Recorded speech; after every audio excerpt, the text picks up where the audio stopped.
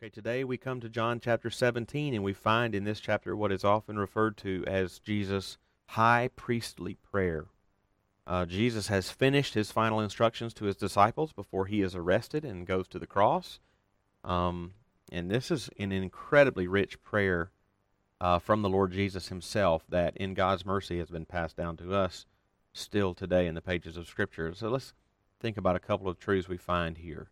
In the first has to do with the glory that Jesus has with the Father. The glory that Jesus has with the Father.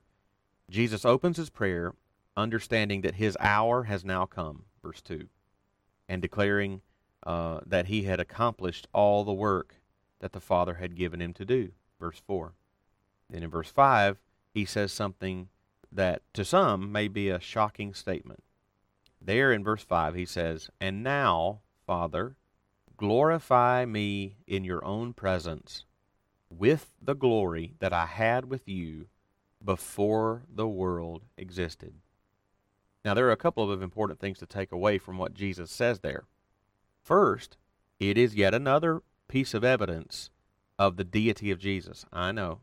This is a topic that we have talked about over and over and over again in John's Gospel, but that's true. But it just goes to show how much John himself emphasizes it. He gives evidence of the deity of Christ on almost every page, and I've said that before, but here's yet another example. I've always wanted to ask someone who claims to take the Bible seriously but doesn't believe in the deity of Christ, for example, Jehovah's Witnesses, to square this verse, John 17:5, with Isaiah 48:11, where God says, for my own sake I do it, for how should my name be profaned? My glory I will not give to another. My glory I will not give to another. Now, isn't that interesting?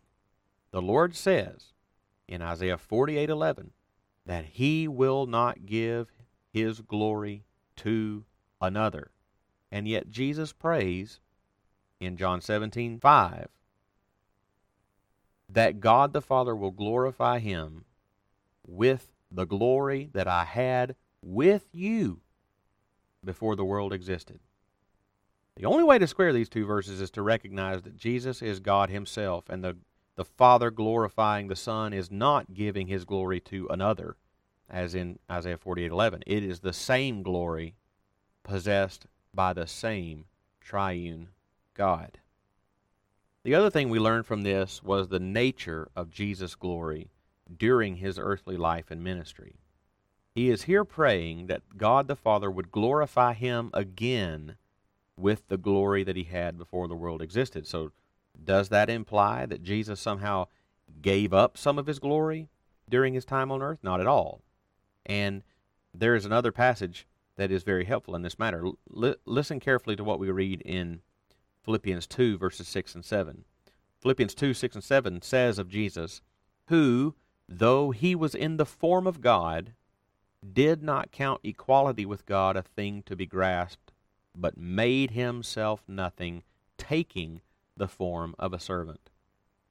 Now that phrase, made himself nothing, can literally be translated, emptied himself. Some read that and think that Jesus somehow literally emptied himself of his glory and emptied himself of his divine attributes when he came in human flesh. Somehow saying he put being God on pause so that he could become man. But that is not the way we should understand the verse. Notice the next word in Philippians 2, in the verse after that, it says he made himself nothing, or he emptied himself, taking the form of a servant. He made himself nothing, taking the form of a servant. He did not give up any of his glory. Rather, he took on the humble form of a servant. His glory was there, but it was veiled by his human form. Consider the account of his transfiguration, where for a moment his glory was unveiled for his disciples to see it. Knowing this, it is worth pondering afresh how astounding the humility of Jesus Christ actually is.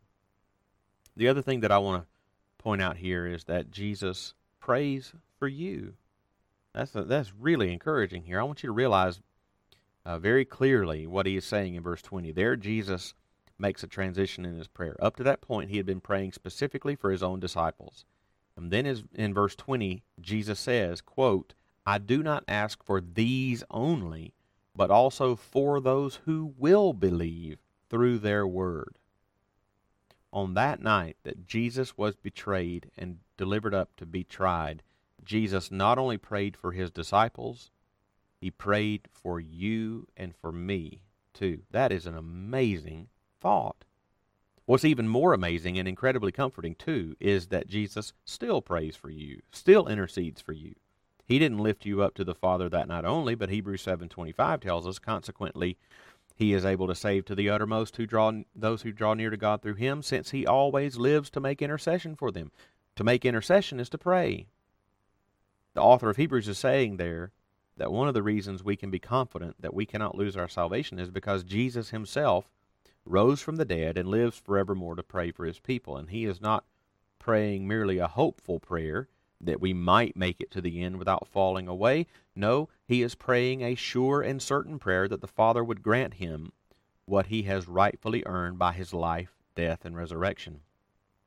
Isaiah prophesies about Jesus in Isaiah 53:11, quote, out of the anguish of his soul he shall see and be satisfied.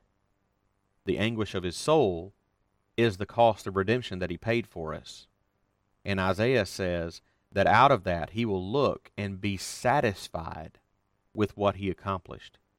Is it reasonable then to believe that the Lord will be satisfied if even one of his own fails to make it to the end and walks away from the faith? Absolutely not. But the promise is that he will be satisfied, meaning that when he prays for us, he is confident that his work of redemption was not in vain.